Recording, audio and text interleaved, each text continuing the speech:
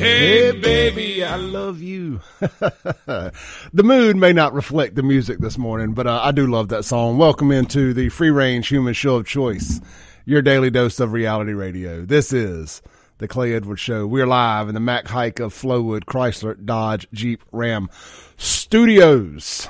Little Hank Jr., blues man, get us going this morning. Or slow us down, man. One or the other. I came on last night while I was working out. I love that song. I listen to hear about it every day. I hit the repeat button 2 or 3 times last night. So I don't know why I'm listening to sad country songs working out, but it just really it was hitting my buttons last night. So I love that song. You know, every time I listen to it, and if you've ever been around me when the song comes on, you've heard me say this, but Hank Jr. was 30 years old when he released or wrote or recorded Blues Man. Like he was just settling down, winding down at 30. But I was just getting crunk up good at 30. Like, oh, man. 45. Now, Bluesman talks to me a lot more at 45 than it did 30. We'll just say that. All right, man. If y'all want to chime in this morning, the phone line is 601-879-0002. The Guns and Gear text line, 769-241-1944. Justin chimes in on the Guns and Gear text line, says, love some Bo Cephas. This is Justin. If I ever say anything stupid, you can just blame her talking about his wife. I ain't going to say his wife's name. But I understand what you mean, brother. I understand what you mean. All right, yeah. Love to hear y'all's text this morning. Pastor Frank out there in Brandon sent me a Bible verse of the day this morning. He does this every morning. I'm going to try to start reading them on the air. So let's see here. This morning's is, well, I don't know what it is. Numbers. I forget. Numbers is a Bible verse. I forgot that. Numbers 6:24 says, the Lord bless you and keep you. The Lord make his face shine upon you and be gracious to you. The Lord lift up his countenance upon you and give you peace. Y'all will find out that I can't read big words and Bible verses get me every time. So thank you, Pastor Frank Hornsby out there in Brandon. Appreciate the Bible verses. Well, let's jump in head first, shall we? Little Jackson crime. A 15-year-old. I mean, just a kid, man. They're just kids, man. Is been on one of the deadliest crime sprees in Jackson history as of late. We're going to go to WLBT. We'll let them tell you the story, and then we will inject our opinion on it here. Here we go. 3 people face serious felony charges in connection to a crime spree throughout the capital city. The apparent ringleader, a teenager, charged with shooting and killing 2 people since the year began. Investigative reporter CJ LeMaster joins us now with details. Maggie, 15-year-old Montravius Baker, seen here, faces a dozen felony charges tonight, including murder, armed robbery, and carjacking. He and 2 accomplices, 20-year-old Tyrese Hodges and 18-year-old Kalia Williams on the end, allegedly robbed 3 Dollar Generals, a gas station, and 2 fast food restaurants in Jackson. Now, detectives in municipal court today said that Baker shot and killed 15-year-old Shemaiah Anderson more than 2 weeks ago. He's also charged with capital murder in the death of William Woods. Real quick, the Shemaiah Anderson they had reported it as a 16-year-old, but it was a 15-year-old who got killed in South Jackson, female. Same person got killed there. There was a crew of people that leaving her balloon release. And y'all remember me talking about the 2-year-old that got shot and paralyzed, along with his 15-year-old sister, I believe, got shot. They was leaving her balloon release. Investigators say Baker even bragged about killing Woods on social media and talked about a black Toyota Camry, the same vehicle used in at least 2 of those armed robberies. Now, there's still a lot we don't know tonight. The judge calling Baker one of the most dangerous suspects he's seen in his 5 years on the bench. Now, Baker's bond was denied on that capital murder charge. His other charges add up to more than $11 million, and Kalia Williams must pay a $3 million bond for her alleged role. She served as getaway driver for at least... She said, the girl on trial said, my mom ain't got that kind of money. Well, yeah, effed around, found out. least 3 of these robberies, that again, according to investigators. All right, so I got a lot to unpack here. We got 3 hours this morning.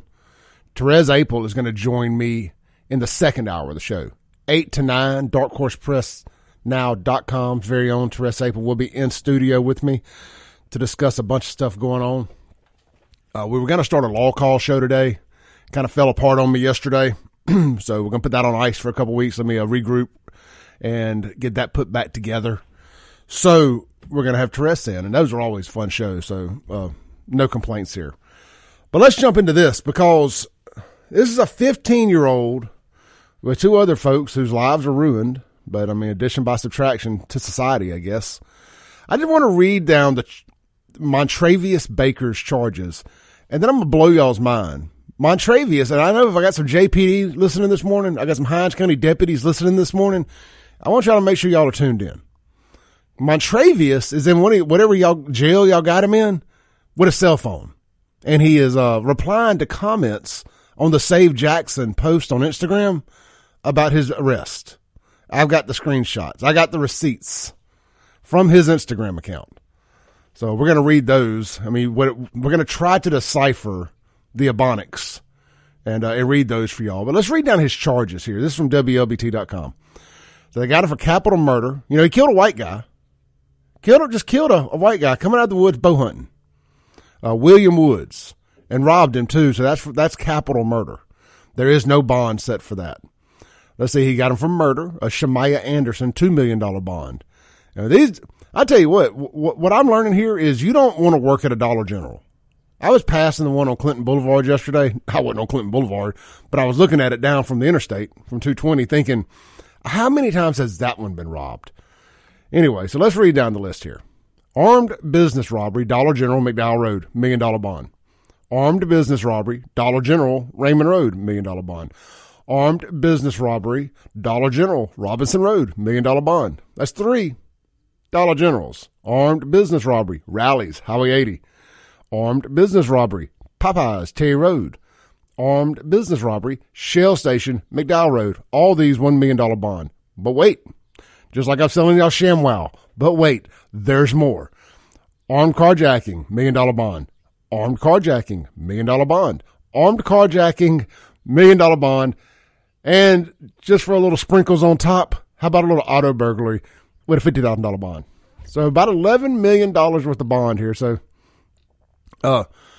suffice to say, Montravius will be continuing to do his communications from jail for the foreseeable future. And I will get look, we gotta call a spade here when one of these judges actually do the right thing, and they didn't do the catch and release. Now, if it has been Tommy Green, he'd have been back out on the streets. Back out on the streets, just trying to get his life together, trying to turn the corner. But this judge did the right thing, said it was the most dangerous criminal he has seen in his 5 years there. So at least there's that. At least there's that. But let's go to the screenshots. So Therese broke the news, and I shared a screenshot of her Twitter post. So I make sure I give credit for it. And I actually kept my smart butt comments to myself for once. And let's see here. Here is him commenting here under his post about himself. And if you want to go, it's on the Save Jackson Instagram. That's Save JXN. If y'all want to go look at this, verify this, whatever. His name on there is 7FRMC Capitalist. I don't know, 7 from M Capitalist. I don't know. Anyway, so it says, don't believe the hype. And then some people comment, I'm going to see you soon, little bruh. Another commenter, you'll be back soon, little bruh. Then he says, let's catch up. The other commenter, and I can't read these stupid names, says, boy, that little blank blank on Mafia, I did way more stuff than this. Look, I can't read it all. I can't even decipher it. It makes me dumber trying to read South Jackson. I can't do it. I I am from South Jackson, and I can do basic Ebonics. Current South Jackson, I don't speak it. I just don't. You know, one of the things they do is they say ION, and that's supposed to be I don't know. Like I don't know is ION, and FR, I guess for real. I mean, I don't know. We ain't gonna try to decipher. We ain't gonna do it today. But, point being, no bleeps given. He does not care. He ain't remorseful. He's getting street cred for this. And this is Jackson, Mississippi. That's a young Chokwe voter right there. Future Chokwe voter. He'll be voting for Chokwe from jail. I mean, that's what's running around in Jackson at 15 years old.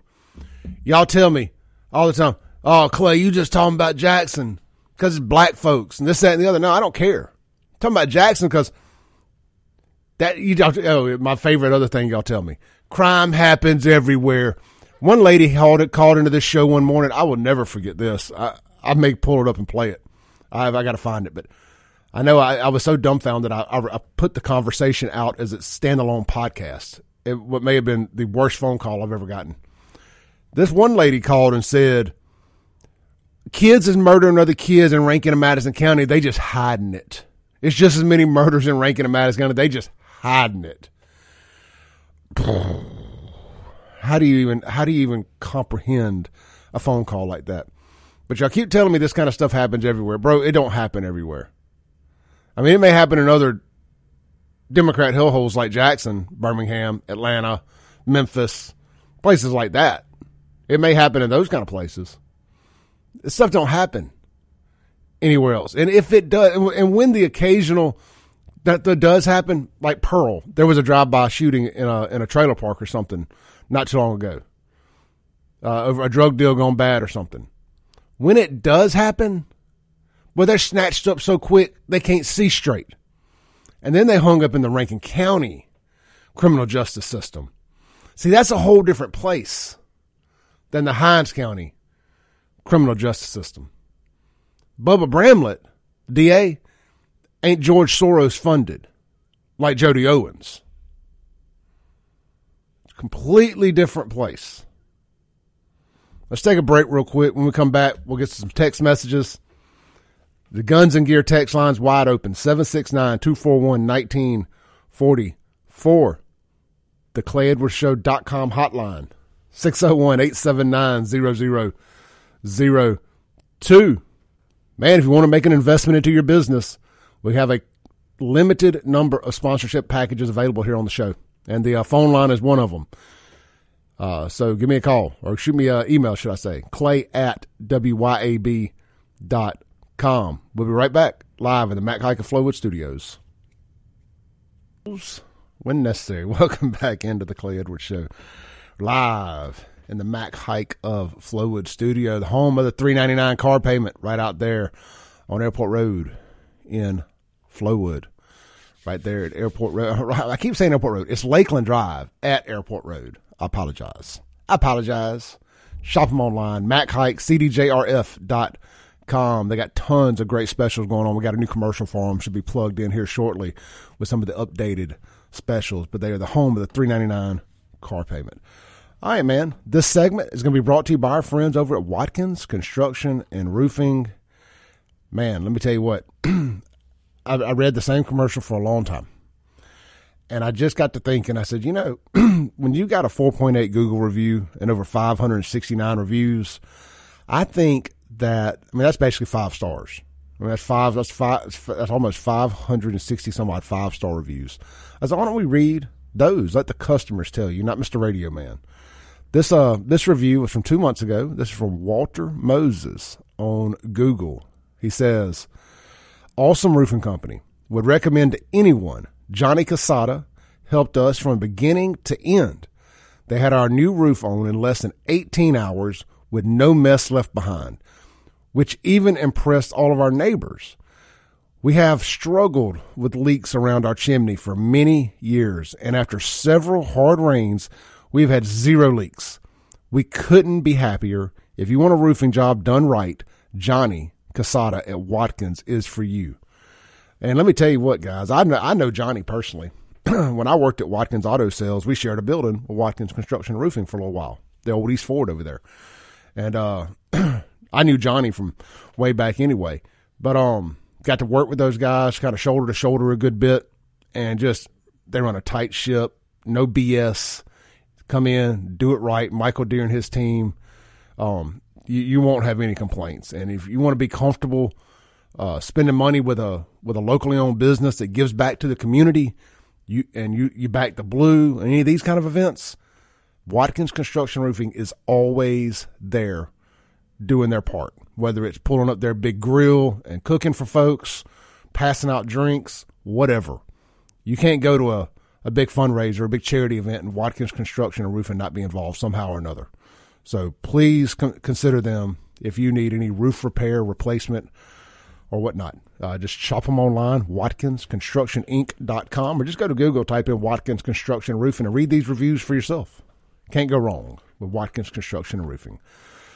All right, so we spent the first segment talking about the 15-year-old crime spree in Jackson. 2 people murdered, at least. I'm gonna go out on a limb here and guess these 2 murders wasn't his only 2.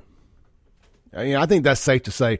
The girl, as far as this timeline goes, the girl he killed first, he shot her and then stood over her and shot her 7 more times as she laid there dead in the street. Think about that. That's movie type stuff. Cold-blooded murderer. Stone cold. And not Steve Austin. Cold-blooded murderer. That wasn't his first rodeo. You know, we often see these stories come up every now and then about these mass murderers, these serial killers in Jackson, Mississippi. But the local media, for whatever reason, won't acknowledge them as serial killers or mass murderers even. I don't know. I mean, is it because they're not white? It's like when there's a mass shooting. When it's in a black Democrat city, it's just called gang violence. But when a white dude walks into a Walmart or somewhere and does it, it's a mass shooting. I mean, if more than one person gets shot, by definition, it's a mass shooting. I'm still boondoggled as to why our media covers it with kid gloves when it's I'm just gonna say it, when the folks is black. I mean, and you wonder why we get up here and we have to have these conversations about black, white. It's because it's covered differently. The media covers it differently. We want it covered the same, and that's what we're gonna do here. We're gonna treat it the same. So, anyway, back to my point: mass serial killers in Jackson, Mississippi. You know, what was it last year? 2 years ago, something like that, there was a 15 or 16-year-old kid and his crew were running around playing a game, killing folks. I think they ended up killing 5, 6 people. I mean, I could have my numbers a little skewed here. It was at least 3 or 4. Running around playing a game. One of the women they killed at a red light was pregnant, like 7, 8, 9 months pregnant. Killed her with her mama in the car. And another kid in the car, if my memory serves me correct. Again, it's been a little while, and I didn't pull up the history of it here. But these are serial killers. These are people going out. These are John Wayne Gacy's. Going out killing for frills. Killing for thrills. That's all it is to it. Quit trying to make it everything about it being gang-related. Or as Chockway would say, it's just a bunch of interpersonal relationships going wrong, bro. Don't worry about it. Whatever. We're never, I know me talking about it obviously isn't going to make any of it better. Because the demographic that's doing this nonsense ain't up at 7 a.m. listening to the Clay Edwards show. But we ain't going to normalize it. We're not going to normalize it. We're going to hold these politicians accountable. We're going to never quit talking about this. If you don't like this content, you're never going to like this show. Because at the core of it, this is what it is. And we may talk about all kind of stuff. I have Therese in here talking about some other stuff today. We'll talk about health. We're going to talk about love, life, sex, and everything. At some point in time throughout the show's future. Everything, nothing's off topic. Or off subject. What am I trying to say here? Anyway. Just, that's what we're going to talk about. We're going to talk about Jackson and Democrats behaving badly. Let me pull up my email here. I got something else that popped up. Give me 1 second here. I tried to get it pulled up during the break, and we got back a little quicker than I expected to. Dun, dun, dun, dun, dun, dun. Show prep. Did I not send myself the email? Here we go. Let me send myself that email. I'm glad Google saves the drafts because I forgot to hit send. Here we go. I want to talk about this here real quick. Deion Sanders' daughter. She had to apologize yesterday. Sort of. This was originally on Clarion Ledger, but I stumbled across it on MSN.com. It says Deandra Sanders, daughter of former JSU coach Deion Sanders, apologized for saying she felt unsafe at the school because of killing on campus. She quote here, the thing that people don't know is like it is more than football in Jackson, Deandra Sanders said in an interview with the Baller Alerts show. When my dad makes a decision, he thinks about it from all aspects of his kids. People don't realize he has to get his kids to go to that school also. People don't know that they are killing on the JSU campus every few months. Yeah, they don't know that. They are breaking into locker rooms and stealing from the students. It's kind of like my dad giving to the community, but what is the community giving back to my dad? He doesn't feel safe there. What? The Savior don't feel safe. But me and Deion got a lot in common. Let's see here. Let's click read more. Let's scroll down. Deion Sanders was a Jackson State coach for 3 seasons. He went 27-5, won back-to-back SWAC championships. JSU also played in consecutive Cricket Celebration Bowl championships. Sanders left in December to come coach Colorado. Deandra, 30, his oldest daughter. All right, said when asked whether Deion Sanders felt safe there, Deandra Sanders said, "I don't know what he felt. I'm just saying I would not have felt safe there. I don't know what my dad felt. I would feel safe on campus, but the stuff I would see and hear, my dad gave a lot to Jackson for them to be doing stuff like that. What more could he have done? He did all that he said he would do." On Sunday, Deandra Sanders posted an apology on Twitter, and I have not listened to it, so I don't know if it's clean for radio, so I'm just going to read the caption here. Is that this is her on Twitter. It said, "It may not have been every few months, but it did happen. Let's not get it twisted. It's a lot y'all don't know about, but I do apologize for exaggerating. I had no ill intent with my comments." I mean, look, at the end of the day, folks is killing each other all over Jackson. And they was killing each other on JSU campus. Before her dad left, just last month, there was a killing on campus at JSU. And I'm just going to be honest with you. I think it was some homosexual stuff gone wrong. It was suspect. It was definitely suspect. But they found a guy stuffed in his trunk or dead in his car or something. So I just think it's funny. So everything we told y'all was going on. I mean, why y'all think Deion left? Or let me rephrase it. Y'all didn't really think Deion was going to stay, did you?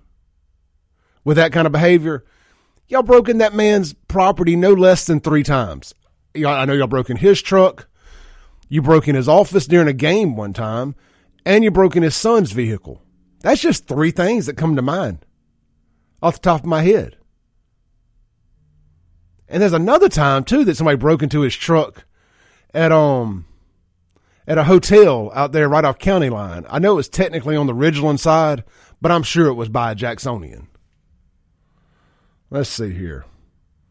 Roger says on the Guns and Gear text line, "There's no way she apologized on her own.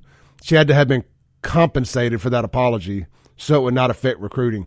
I'm going to be honest, it really isn't even an apology. The headline is misleading because her Twitter post says, y'all don't get it twisted. It's a lot y'all don't know about. And she goes, I may have exaggerated a little, and I apologize for that, but whatever. I don't know if it's really an apology. So she just called it like it is. Bill says on the Guns and Gear text line, why on earth would that teenage murdering thug be permitted to have a cell phone in prison? That's what I'm saying, man. Wherever he's at, whichever, is it Hinds County or JPD that got him? I mean, I hope y'all are listening this morning. Montravius got a cell phone up in there playing on Instagram. So, just saying. And Kingfish text in says a lot of it's retaliation. The 2 killed at Exxon were drug dealers. And I get a lot of that. I mean, that's that interpersonal violence Chokwe talks about. I mean, sometimes it's just addition by subtraction. You get a bad guy dead, and then you get a bad guy in jail. You get 2 for the price of 1. This is the Clay Edwards Show. We'll be right back on 103.9 WYAB. Rules, baby. Welcome back in to, I'm going to quit saying that at some point, I promise. Welcome back into the Clay Edwards Show. We're live here in the Mac Hike of Flowood Studios. This segment is going to be brought to you by Acme Pizza and Daiquiris, located right out there at Fannin Mart on the Res, right there in front of the bowling alley there. You can't miss it. Central Mississippi's new home for pizza, daiquiris, pasta, burgers, and more. That is Acme Pizza and Daiquiris. Get out there, try them, man. Get one of their specialty pizzas. The Pig, the Hawaiian, the Black and Blue, or 12 others, or not 12 others. They got a total of 12 specialty pizzas to choose from, or just build your own. I'm going to say the Pig is great, but you can't beat just a regular old pizza with some bread, some marinara, some mozzarella, and some Canadian bacon. That's ham. You'd be amazed at how many pizza places screw that up. When you call and order Canadian bacon, I'll go pick up a pizza, and it's bacon. Which, don't get me wrong, bacon's great. It's good on pizza, too. But I don't know. I prefer ham over bacon on pizza. No pineapples, though. Pineapples don't go on pizza. Anyway, they will custom build you a pizza any way you like it, with or without pineapples, at Acme Pizza and Daiquiris. And they also have that wheel of flavor where you can put up to 3 specialty pizzas on one pie. And that's really cool, too. So you can kind of try some new things, see what you like. And maybe there's a new favorite pizza out there you didn't even know existed at Acme Pizza and Daiquiris. They got 9 different frozen daiquiris, frozen daiquiri machines. They got a full bar, a bunch of great bourbons, tequilas, vodkas, all that different kind of stuff. Check them out. Fannin Mart on the Res, open daily at 4 p.m. And they are on all major food delivery apps. They also do takeout. But, of course, you can't just go dine in and get the full experience from Chip and his team at Acme Pizza and Daiquiris. All right, look, I have listened to enough of this Deandra Sanders interview, and I got my finger on the dump button if I hear a dirty word. But I think we're safe here to play this. This is on Twitter. This is Deandra Sanders, Deion's daughter, basically doing a hostage video apology because I guess she offended some folks, telling the truth. I don't know what it is about the truth. I was telling a friend of mine last night. I was like, you want to make somebody mad, just tell the truth about them. The truth makes people more angry than a lie ever could. I mean, you can tell plenty of lies about me. I just like, yep, that's a lie. You tell the truth, well, that's when my skin crawls a little bit. If you say something truthful about me that I ain't proud of.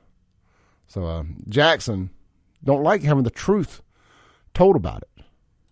Good morning, everybody. So, first I would like to apologize for a comment that I recently made concerning the JSU murders. I do feel like that I over-exaggerated due to the fact that every time I did come to town, I was made aware of shootings, murders, robberies, on campus, around campus, and in the city. But I really do apologize for what I said. It's just that things did happen while my family was there that the public was not made aware of. But I definitely shouldn't have exaggerated like that, and I do want to say that I do apologize for that. So I apologize to the whole JSU community, the JSU campus, and everyone that's, a part of JSU. I don't know what it is about youth, and this is not just her here, and y'all can't see this on on the radio, obviously. She is not making eye contact with the camera. She's got her hand like rubbing her chest and neck the whole time like she's about to have a panic attack. It is so hard for this younger generation of folks. Communication, like face-to-face, looking people in the eye, communication is so difficult for this generation. I started noticing it, and I'm going to get back to the Jackson stuff, but I started noticing it about 5 years ago selling cars. Whenever I would sell a car to somebody in their mid-20s or so, or let's just say 28 or younger, they can't look you in the eye. They would rather sit across. This is not an exaggeration, and it's only gotten worse. They would rather sit across the table from you and communicate via text than they would look you in the eye and have a real talk about a tough conversation like car notes or whatever. It's so weird. We talk about people putting computer chips and stuff in their bodies and this, that, and the other.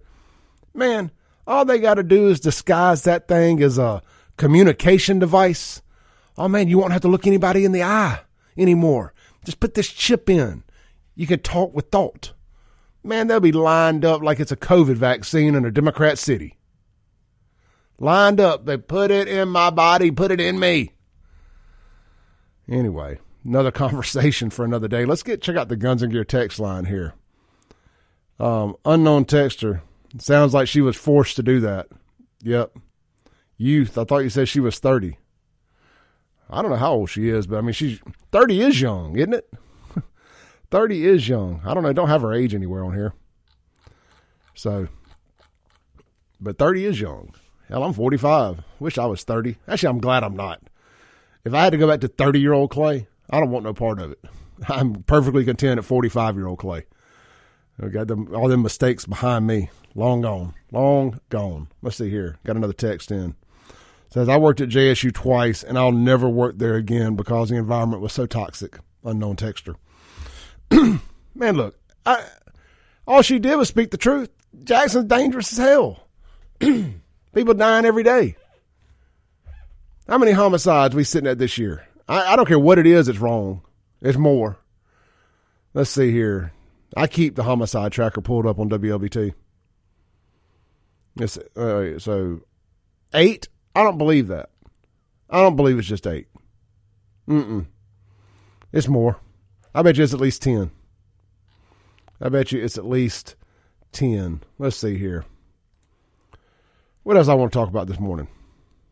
Before Therese gets here, we got about 3 minutes left before we got to take another break here. Did y'all see where the black Fox News host got kicked out of a restaurant by a liberal white restaurant owner? Did y'all see that? We're going to talk about that for sure. Let's take a call here first. Hey, brother, you on there? See? Hey. And yet these people have the nerve to call Deion Sanders and Uncle Tom a sellout and everything else I've seen them call him on social media just because he left Jackson State. I'm sorry, anybody in their right mind, I'm convinced, and I know he wasn't living in Jackson, but anybody in their right mind that can afford to leave Jackson has. If not, it's because they can't get none for their home. That's it, man. I mean, I don't want to speak for my parents, but I know that's exactly why they're still in Jackson, because they're not going to be able to replace that home anywhere else. And they're just kind of stuck. I know a guy that has a house in Brookwood Country Club, and it's a bigger home. He bought it many years ago. He told me his taxes are $6,500 a year with Homestead. $6,500. So that's $500 a month. Yeah, my folks. He even makes a payment. My folks got a comparable size home right there in Brooklyn Hills, one neighborhood over from Brookwood, and it's the same thing. It's highway robbery. You know, they bought it, and it was in Byram. And then Byram gave weak leadership up there in Byram. I'm talking to y'all. Byram gave that whole Forest Hill Road corridor to Jackson in the agreement for annexation or in the agreement for incorporation. And the only thing Jackson got out was Brookwood Country Club? Brookwood, Brooklyn Hills, Raintree, all that stuff. Jackson won. But all those people who had been donating to the Incorporate Byram Fund for years and years and years, they got screwed. They left. Well, That's what broke the back of those neighborhoods when they had to become part of Jackson. They're like, we're out. Peace. well. That was about 12 years or so ago now. And I think Byram is the new South Jackson. Oh yeah, it is. You know, when they built all those little shoebox homes over there in Fox Run and all those apartments there, it was inevitable. Within about 20 years, it was going to be next on the list. Look, Clay, you say that, but yet they built a lot of them shoebox homes in Rankin County. Hey, hell, a whole lot of them. Reservoir East, all the Barnett Bend subdivisions. I mean, there's been a ton of shoebox homes built in Rankin County. Yeah, but here's the deal. You just got good leadership out there, man. You ain't got it over here. The high tide lifts all ships. You just had too much money out there to let it go bad. But they still trying. They still trying. There was a murder out there. Not too long. Wasn't it some kid out there shot another kid or something a few months ago? I mean, they had moved there from Jackson. So I mean, it creeps in, man. Hey, look, I got to take a break, brother. All right, bye. All right, we're going to take a break real quick. Come back, land the plane for the first hour. Then we'll have Therese Apel here shortly. Or we'll take your calls. Either way, we'll be right back. 103.9 WYAB.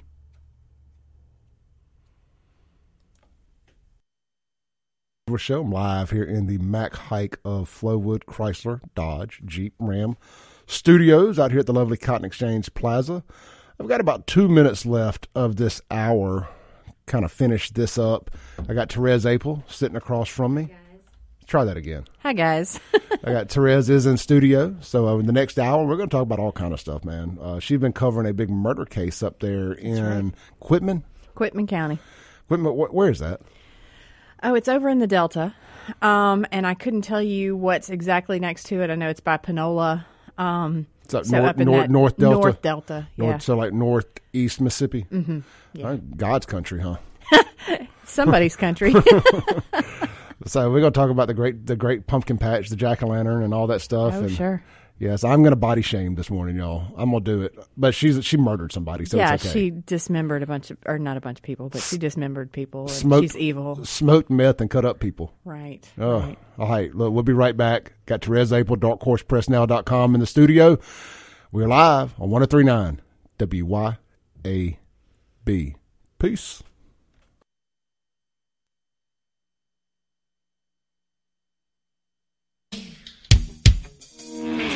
You think you could tell us what to do?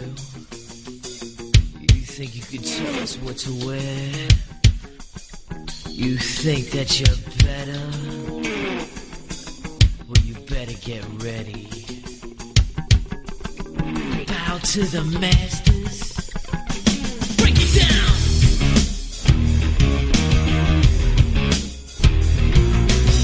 Degenerate into something fool. We just got tired of doing what you told us to do. That's a break, boy. Yeah, that's a break, little man. Break it down.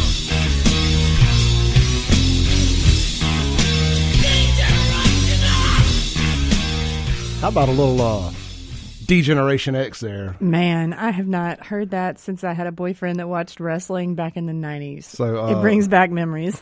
So guilty pleasure here. Triple H was my favorite. They had the Raw 30th anniversary episode last night. Oh, really? And I was like, anytime they stroll the legends out, I got to watch. Yeah. It just takes me back to a happy place. And D-Generation X came out right to that song. And I was like, I'm sneaking that into the show tomorrow. Oh, yeah. And our off-air conversation about being Gen Xers. I was like, I think I found the perfect time. That's it. I completely forgot, honestly. And I was like, no, now it's perfect. Now it's perfect. All right, man, we are live here in the Mac Hike of Flowood Chrysler Dodge Jeep Ram Studios. I got Therese Apel with darkhorsepressnow.com in the studio with me.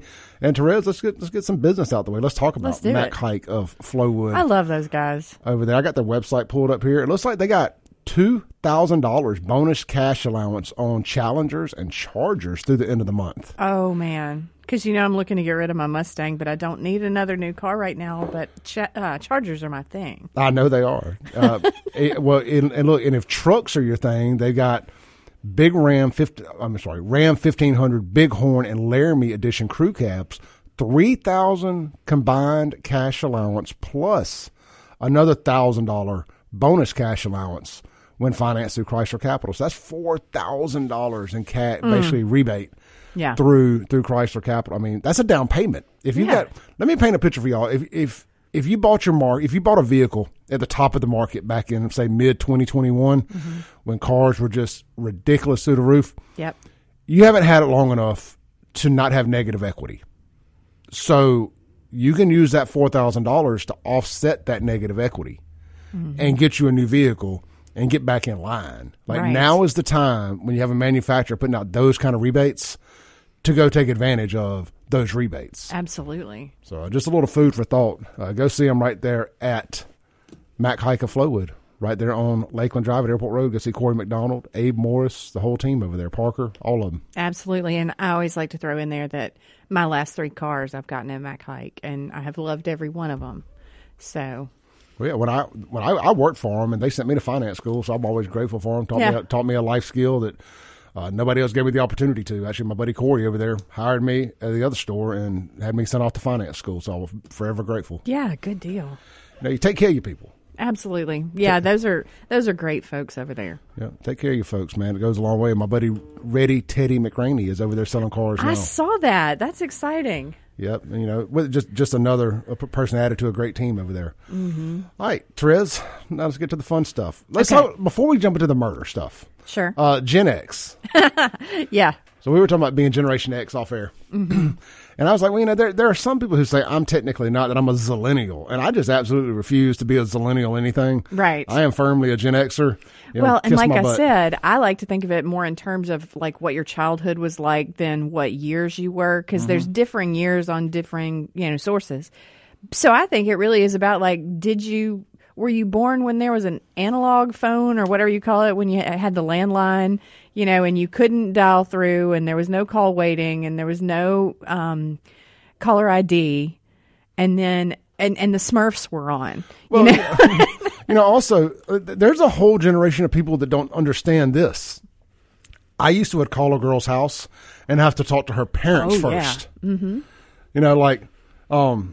Is Allison home? Well, who is this? What do you want to do? What do you want to talk to my daughter for? Or whatever. And it's like you got drilled by the parents. Oh yeah. And if it was after 9:00, they always answer the phone in their bedroom, and you're like, I done messed up now. Yeah. I'm always so grateful to my parents. They put that phone in my bedroom it was really just to lighten the load on them, because Dad used the phones at home a lot. But so they gave me my own line. Yes. Around 12 years old. I think I got it for my 12th birthday. 372-0600. Still remember the hotline.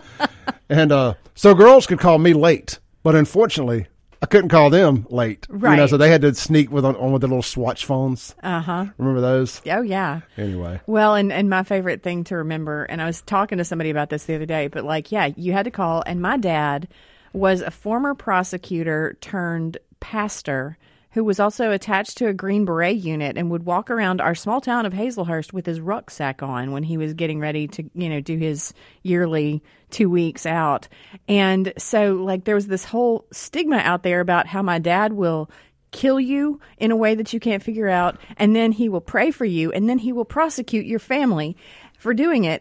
And so the thing was, when guys called and talked to my dad, he scared the bejesus out of them. I didn't have a lot of dates. And if it was like that now, I don't know what it'd be like as an adult. My daughter is 20, and I've still yet to meet a guy that she's liked or anything. Yeah. We were out the other night for my dad's birthday, and there was a guy sitting at the table with him, and I just went over there to introduce myself, and he's like, yeah, I follow you on Facebook. He's like, but she told me not to tell you. Yep. Don't let Dad know that we know who he is, because then we have to be scared of him. I was like, gosh, I may have jokingly said once sometime that I'll kill any guy you ever date or something. I don't know, whatever. Oh, yeah. And I guess she really took it to heart. Yeah. And I've yet to meet anybody that she's dated, but I'm sure she's dated. I had a blind date one time when I was 16, and I was so excited because when he showed up, he was actually cute. I was going on a double date with a friend of mine and this guy's cousin. And, of course, he comes to the door and he knocks and all that. And my dad met him at the door, and he did that traditional, like, big man intimidation thing. And when we were walking to the car, the guy was like, man, your dad's a little bit scary. And I'm like, yeah, of course, we had a great date, and I never saw him again. That's how it goes. Right. What you were saying about how you kind of define who's a Gen Xer, kind of what you did when you grew up. I was telling you the story. I can't remember who I was talking about this with the other day, but they were saying, just imagine riding around a neighborhood now. I think it was Chad out at Back Porch. Yeah. And we were saying, you ride around a neighborhood now, there ain't no kids. Yes, that's exactly who it was. It was Chad. And we were talking about my buddy Greg Clark's yard over in Brooklyn. He's like, you ride by Greg Clark's parents' house, mom's house, and there'd be so many bicycles in the yard because he had the big corner lot. Mm-hmm. You had enough kids playing that you could field 2 football teams. And you'd have a full-on football game in the front yard.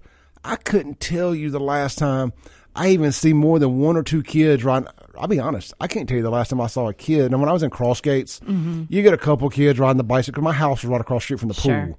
So they'd be wandering over there.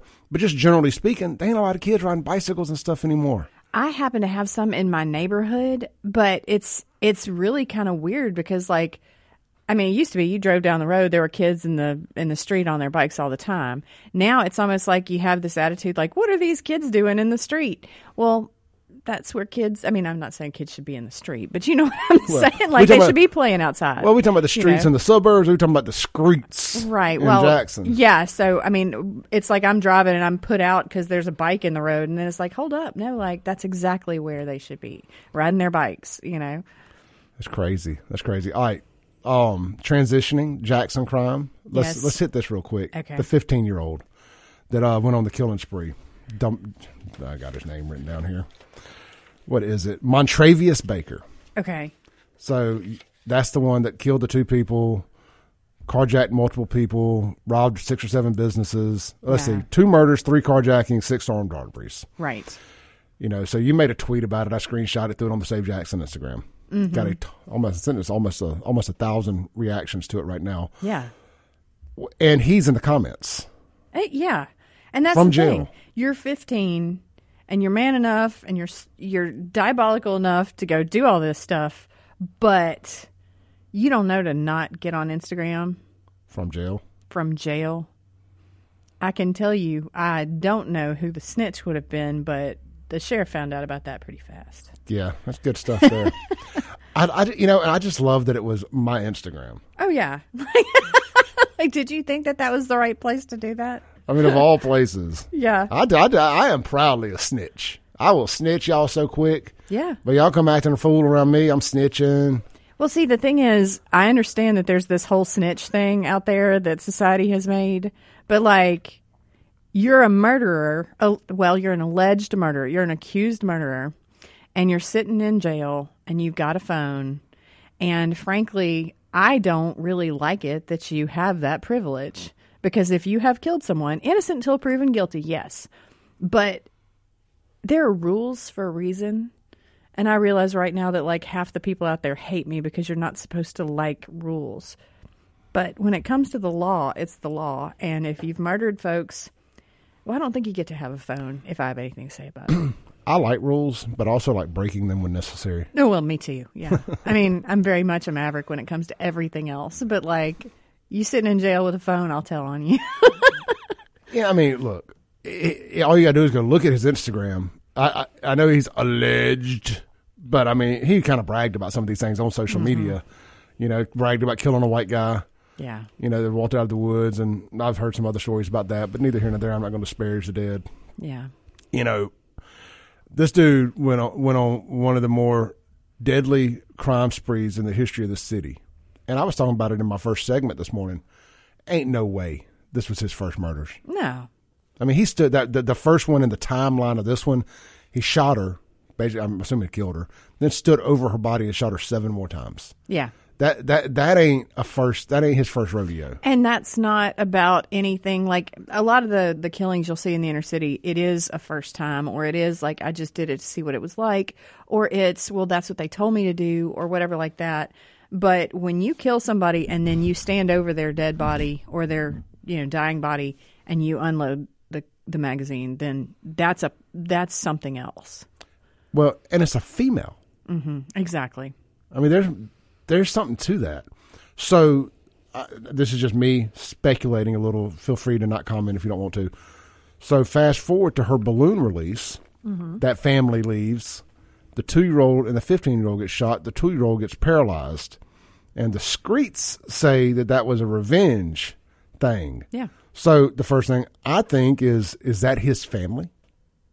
Or is he related to those people and the Screets knew that? One thing I can say, and I don't know in this situation, so this is a in general type statement, but a lot of times we see these homicides or these shootings or whatever so close together, it's absolutely retaliation.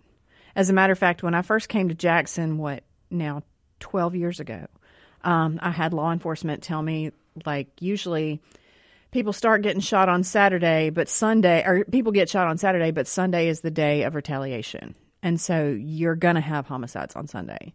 And that was back when the streets still had some order, when it was still, there have been gangs throughout, and there have been, groups, cliques, whatever throughout. But they had some structure at that point. Right now, that's not what it is. There is no structure, and they will just go out and get revenge because they don't have a hierarchy that says don't draw any more attention or let us handle that in time or whatever like that. Yeah. So I was, again, going back to the first segment of the show, I mentioned the gang stuff, and these people are serial killers. Mm-hmm. Well, I mean, you get into the psychological differences, yeah, but by definition, yes, they are. Mass murderers, serial killers. Mm-hmm. I mean, what was it last year, 2 years ago, where that little crew of them were going around and randomly killing people in their cars? They shot. I may have the numbers wrong. I think they killed 4 or 5 people. Mm-hmm. One of them being a pregnant woman and child. Yeah. That's a mass murderer. I mean, by definition. Yeah. Or serial killer, however you want to look at it. And when it happens in these urban cities like Jackson and stuff, it's just considered gang violence. Yeah. And I'm like, I think we're really kind of brushing a bigger problem under the rug by just lumping it all in as gang violence. Well, and the thing is, the city's not even lumping it as gang violence half the time. We're still only just now starting to admit that we have gang violence. Yeah. We've been calling it, and in a press release not that long ago, they had 4 different homicides in there, and they said all of these were domestic. Well, you go on to see what they're talking about, and they say it's because these people knew each other. Well, let me tell you something. Interpersonal violence. Yeah, let me tell you something. It's not domestic if you shoot me right now, because we're not in a relationship. Yeah. If you shoot me right now, yes, we know each other, but whatever your motive, it is actually not. Like when they call it domestic and they say it's interpersonal, yeah, you stole my drugs is interpersonal. Exactly. Yeah, you slept with my woman is interpersonal, but that is not domestic. No, I agree 100%. The calling it interpersonal is just a cheap way of saying it's not random. Yeah, and the thing is, they say this is not random violence as if it's going to set anybody at ease. Right now, we're not. I mean, at least as someone who is very versed in Jackson crime, I'm not worried about random violence because a lot of it's not random. I'm concerned about all the people that are being killed because of the war going on the streets. And I mean, they are killing each other. Like if you'll watch these little feuds start on social media, and then somebody will get killed over it. I mean, they're killing people over nothing. Over basically, you have a whole generation of idiots that don't know how to take a joke. Right. They don't understand sarcasm. Mm-hmm. And they take it as disrespect, and you get killed over it because they're stupid. Well, and the thing is, too, I mean, I just came from this homicide or this murder trial over in the Delta. And, we talk about it being urban. It's not just urban. It's not just one demographic. It's right now, everyone is so self-centered and so egotistical that it's like, how dare you, look at me like that? How dare you bump into me? Like there was a kid killed in Oxford a top-notch, honors grad who happened to be at a party, was walking through the crowd, accidentally bumped into the wrong gangbanger, and got shot dead. But I mean, this guy was going places in his life. It just was the wrong person he bumped into. This generation has incredibly thin skin, but have the balls to kill somebody. Well, it's because they don't understand, like, you're not Jesus, and when he finds you, you're going to have a problem. Absolutely right. Let's take a break real quick. When we come back, let's get into the Quitman murders. That's what I got you here for today, but couldn't pass up the opportunity to have some fun conversation with you. All right, this is the Clay Edwards Show, joined by Therese Apel live in the Mac Haik of Flowood Studios. We'll be right back. When necessary, this is the Clay Edwards Show. We are live in the Mac Haik of Flowood Studios, and this segment is brought to you by A1 Gear and Auto, located right out there on 49 South in Florence. Go see Justin and his team. I called him yesterday with just a general question about changing the transmission fluid in my 99 Tahoe, and got some good advice on what to do, what not to do. So I really do appreciate that. It's always nice having an expert on speed dial that doesn't mind just sharing a little information with you. He knows I'm going to break bread with him down the road on something, but there's some things I can do at the shop myself, or my crew can do. And I just got a little good information from him, and I'm going to do that, change out my transmission fluid. Because some people have said you don't do it on that body style. Like that older transmission, it can cause more damage. He's like, no, don't flush it. Where you shift everything around. He's like, just drain it and do it this way. Wow. And you'll be good. So, but that's kind of professionals you're dealing with over there at A1 Gear and Auto. If you got any issues like that, if you got any, your torque, mine's a torque converter issue. So that's what the conversation was about. If you've got a torque converter issue, if you've got gear, ring, pinion, axle stuff going on, or so much as just your check engine lights on, your air ain't blowing cold, get out there to 49 South, A1 Gear and Auto. Go see Justin and his team. We appreciate them supporting us and letting us do what we do here. So please go and repay the favor. Support them guys, because they are one of us, I can assure you. All right, I'm joining in the studio, Therese Apel, darkhorsepressnow.com. Therese, let's talk about K2 and Jamie Lynn Tubbs. So this is a case that's been going on. We talked about it here on the show before. In 2019, this couple disappears. Will Polk, 23 years old, and April Jones, 36 years old. And it was just like, poof, they were gone. And local law enforcement for a little while was just like, oh, they ran off together, and they were in the drug scene. So, there's a lot of speculation about, like, where did they go? Are they in Hawaii? Whatever. But the fact was they didn't have cars or anything like there was no way for them to have gone far away. So in January of the next year, so that would have been January 2020, I think, Will's brother gets killed in a car accident, and Will doesn't come back. And his family knew that meant that he was not coming back either, because he would have been there for his brother's funeral. So that snowballed into this huge investigation. They end up making several arrests at first. They had 2 different false confessions, and then end up, because the guy made the false confession at first, the actual killer came out and said, I got to talk to y'all. Like, he didn't have anything to do with it. And it's because this guy, K2, Keith Coleman Jr., known as K2, is that egotistical. He didn't want anybody taking credit for his murder. Now, the thing was, he wasn't on the radar. So he could have absolutely kept his mouth shut, and we would still be wondering what happened to them.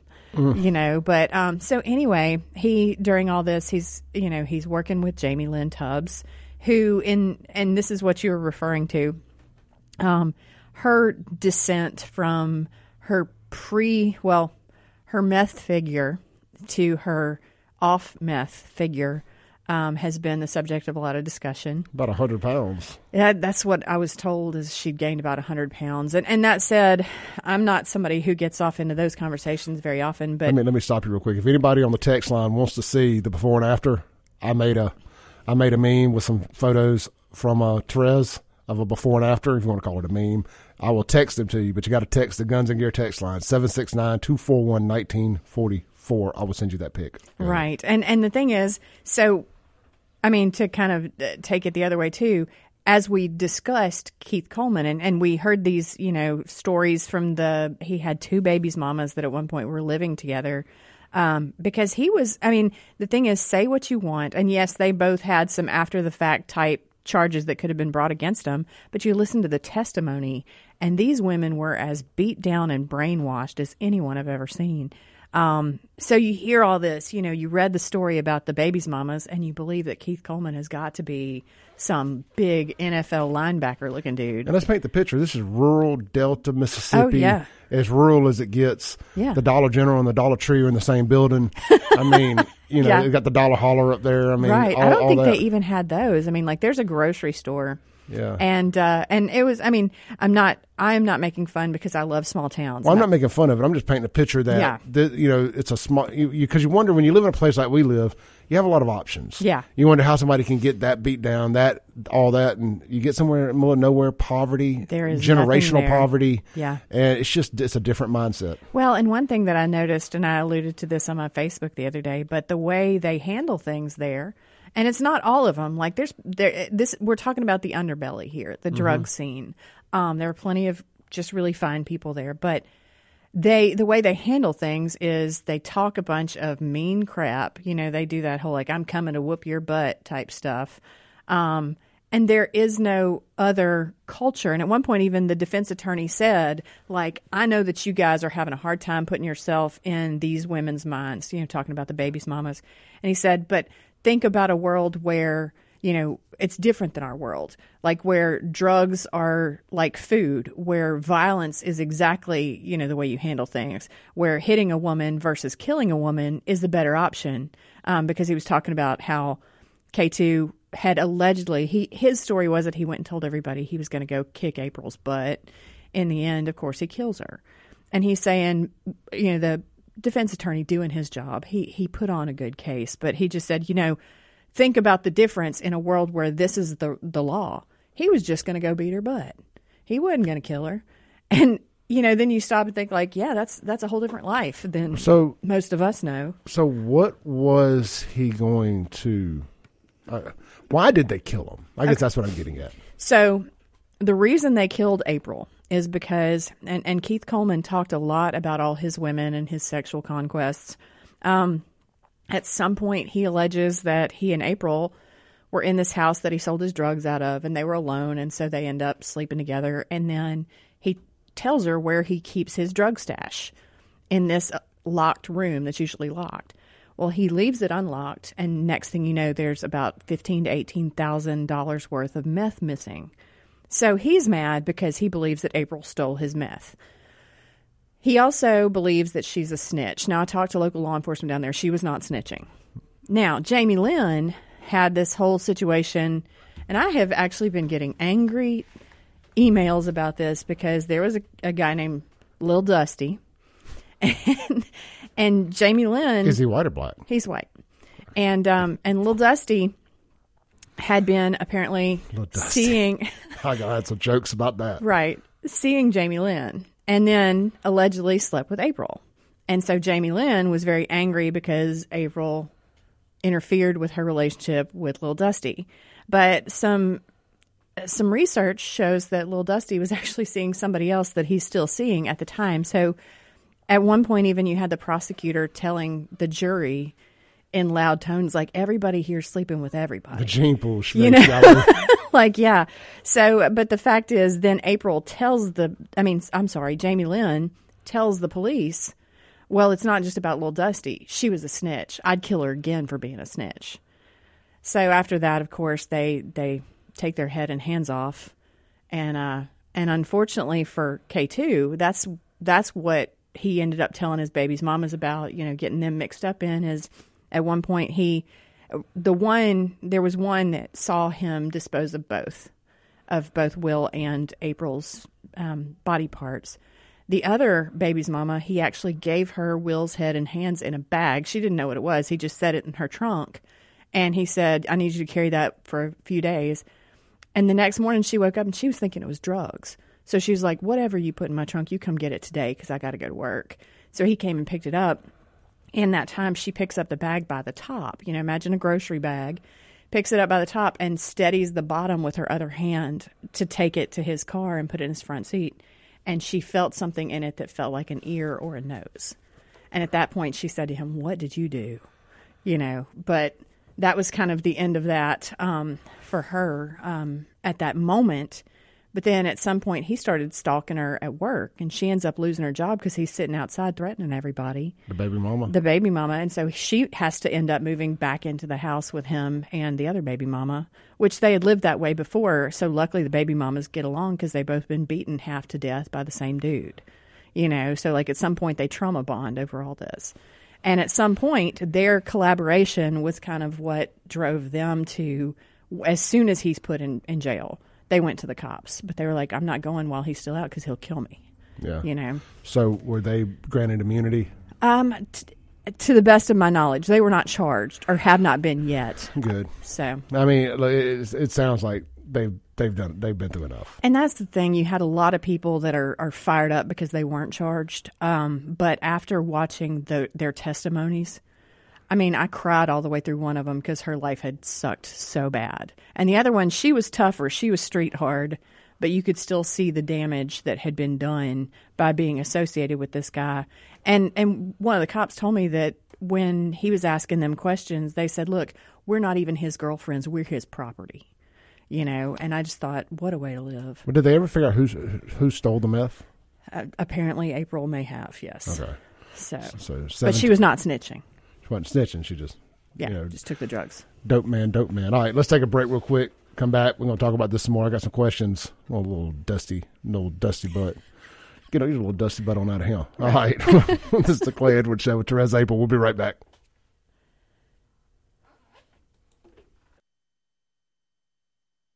Breaking rules when necessary. This segment of the Clay Edwards Show is brought to you by Ellis Autoplex. Y'all know it. I work out there. I sell cars out there, but I also buy cars from you out there. So if you're selling yours, get by and see me. If you know somebody that's selling theirs, send them to me. Make sure they mention your name. If I buy their car, I'm going to send you $150. Cash money. Like the record company. I mean, like the record money. Cash money. Taking over for the 99 and the 2000. I'm gonna send you cash money, $150 if I buy their car. So, if you're in the market for a pre-owned good truck, you know, not scared of something with 100,000 miles or so, want to save a little money, I'm your guy. Come see me. Cars, trucks, SUVs, got it all. Check us out online, ellisautoplex.com. We are buying 4, 5, 6 cars a week. We're selling 4, 5, 6 cars a week. Inventory's ever changing. Keep up with our website. Go follow us on social media at Ellis Autoplex. We got deals of the day, all kind of good stuff going on over there. So come see me. I get there about 11:30, 12 o'clock every day, and I'm there till close. And just because we close at 6 don't mean I leave at 6. Last 3 cars I've sold, it was after 6. Mm-hmm. So I ain't scared to stay late if I need to. It's at Ellis Autoplex. Come see me, Clay Edwards. I work there. All right. We're live in the Matt Kike of Flowwood studios. A lot of car lights. Yeah. A lot of car lights. I like that the car light folks support me. Yes, that definitely is a game changer. You know, I spent 12 years doing it. It was inevitable. Yeah. You know, now I just need another bar and restaurant on here, and I'll have covered all my careers. See? I'm trying to think. I guess all I've ever really been is a journalist and a public information officer, and they don't buy ads. No, well, as life goes. Yeah. All right, so we're wrapping up this K2 and Jamie Lynn Tubbs stuff here. K2, that's kind of a cool name. I probably need to call him something different. Yeah. So you showed me a picture of Lil Dusty. Yes. And let me paint this picture of Lil Dusty. Think Rankin County Trailer Park. No knock on y'all. It is what it is. Think Rankin County Trailer Park. Think that little skinny dude that thinks he's got game. He's also possibly a white rapper. Little Dusty don't have facial hair, but for the sake of conversation, a little, you know, the guy that can't grow a beard but thinks he can, got a little sprout on his chin. That's a little Dusty. Probably weighs 85 pounds. Wears urban wear. Probably something like that, yeah. Yeah, and thinks he's a player. Likes big girls. Well, no, that's the thing. They weren't. She wasn't like that back then. So it is. I'm painting a fictional version. Okay, sorry. A fictional version. Of Didn't him mean over to interrupt the poetic license there. You know, it's always the guy that's big as a pinky finger that likes a 300-pound girl.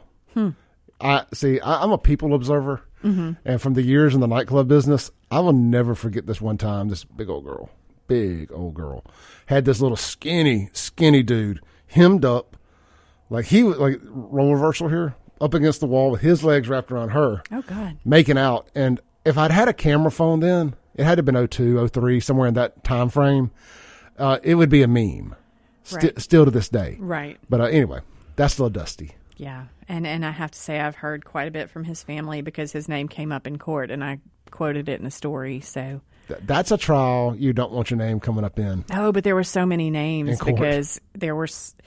When I say that I mean, it was a soap opera beyond a soap opera in the Delta. You really, one of the texters on the Guns and Gear text line said we really needed to, or you needed to do a long form podcast about this. It's just so many weaves and webs. And Yeah. Well, and if you read my coverage, I had a story each day of testimony. And it was really hard because one thing that you find these days is that you can write a long form story, but you can't make it as long form as it used to be because people don't read like they used to. So there are so many details that I did not put in those stories because the question was, I could keep this thing going until, next week, but I want people to actually read it, So there is a lot to this case that.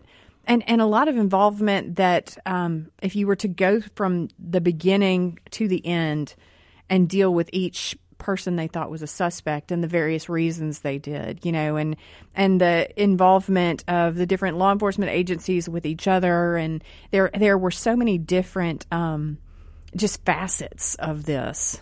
And the fact that, honestly, I mean, WLBT covered it a little bit at the beginning, and it was my story while I was there. But then while I'm sitting in that courtroom with one of the craziest, most weirdly detailed murder trials that I've been to, it was me and the small town newspaper that doesn't have a website. We're the only media that were there. That is, this is a crazy, and this is going to, you'll get removed from this a few years.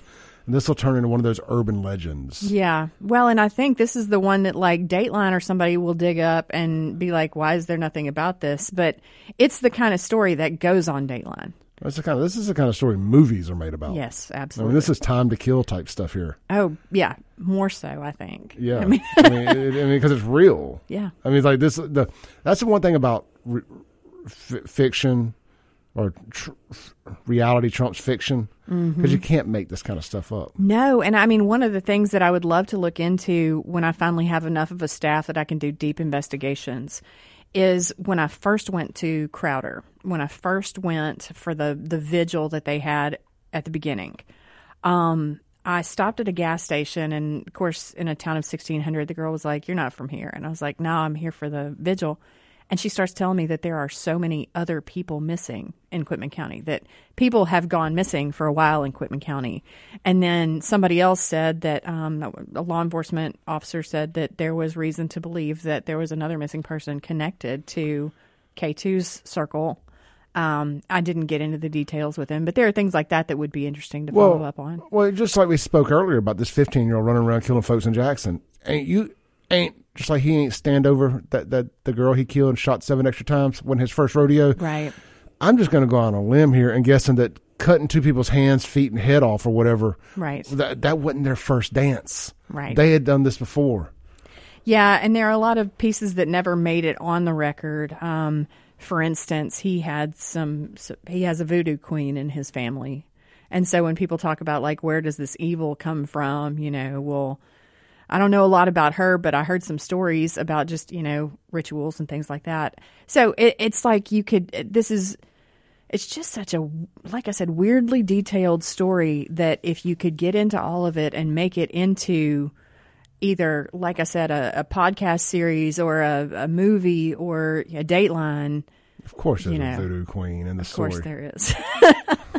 And he escaped from jail twice during all this. Did he? He did. Yeah. As a matter of fact, at one point when he escaped, the two babies' mamas went and picked him up and brought him clothes and stuff like that. And it was because now that he's out, they were terrified that he would come kill them. See, now my opinion changes. Now it does. Now I think they should be charged. But they were afraid of him, that he was going to come find them if they didn't help. I get it. Yeah. I get it, but still. Yeah. See, so many personalities, so many details. This has to be unfolded it's in an order that makes that can paint a picture. Yeah. This is too much. I mean, when you saw these people testify and you realize how many other people could have testified, like when I heard they thought it would be 3 days, I was like, this is in no way a 3-day trial. And they fit it in by cutting out a lot of people that could have testified, but also they had confessions from the lips of Jamie Lynn and K2 to everyone they knew, you know. Man, that's wild. We'll come back for 1 or 2 minutes, and I want to ask about why it wasn't a capital murder. Okay. All right, this is the Clay Edwards Show, joined by Therese Apel, darkhorsepressnow.com. We'll be right back. And look, I got 3 hours today, so y'all don't go nowhere. I'm going to be here for a while on 103.9 WYAB. The Clay Edwards Show, live in the Mac Hike of Flowood Studios with Therese Apel. Therese. Yes. Let's jump into this while I got you for a few more minutes. Okay. Everything about this case says capital murder. Absolutely. Kidnapping and then a crime, murder in conjunction with another crime. Right. That's capital murder, right? Right. Just like with this 15-year-old kid, he was breaking in that guy's truck, then killed the guy, capital murder. Absolutely. This is capital murder. Why wasn't it charged? Why was it that the conviction they went for? Well, so I did not ask the prosecution themselves, but I did ask some law enforcement, why is this not a capital case? And they said that there was a little bit of doubt as to whether or not they could get a conviction. So they decided to do murder because they feel like a jury would be more likely to convict on murder charges that lead to life in prison than to decide on somebody's life. Now, that said, this jury, I've seen a lot of juries, and this jury was no nonsense. They were professional. Their faces reacted. I was just about to ask, because you would think they would be scared of retaliation in a small town like that. Everybody knows everybody. Well, that's the thing. Like, I watched them throughout, and this jury was unafraid, and they were deeply moved by the testimony of the baby's mamas, and then at one point Will Polk's mother testified. There are some things that you saw them just physically reacting to their emotions. You got to be somewhere at 10, right? 10:30? Yeah. Can you stay for one more segment? Sure. I want to wrap this up. This is just too good. This is the Clay Edwards Show. I'm going to bring Therese back for another 10, 15 minutes on the other side of the break here. Hour number 3 of All right. the Clay Edwards Show, joined by Therese Apel, live on 103.9 WYAB.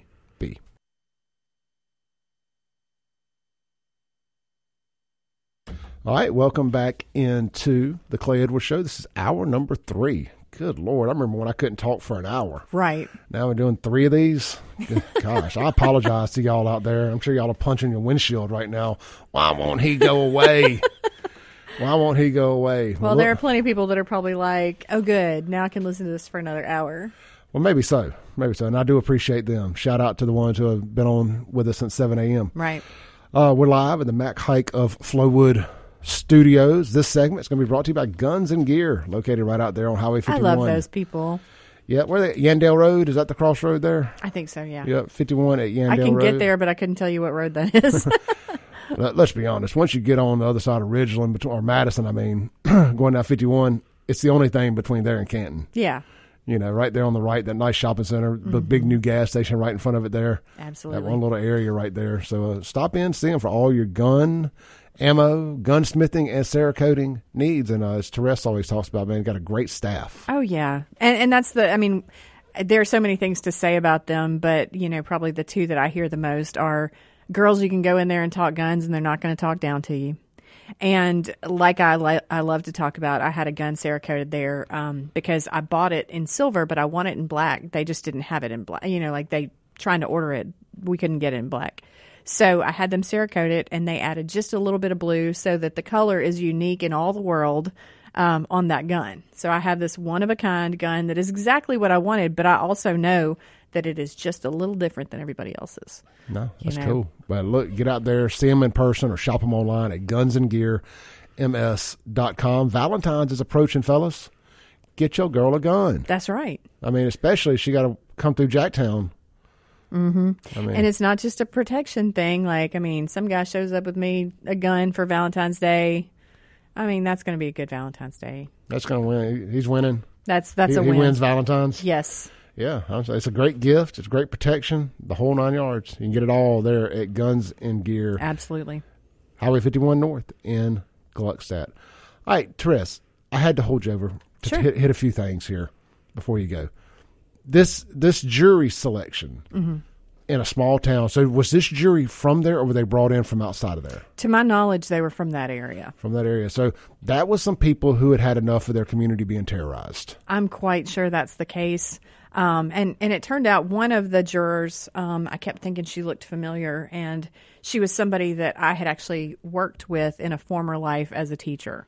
And so she contacted me afterwards, and we didn't talk about the details of what they discussed, but she was just saying, thank you for being willing to cover it, because, I mean, she said, they were just floored by what they heard, and it should be hard, and she didn't say this, these are my words, but it should be hard to consider taking the rest of somebody's life into your hands, but there was no question for them.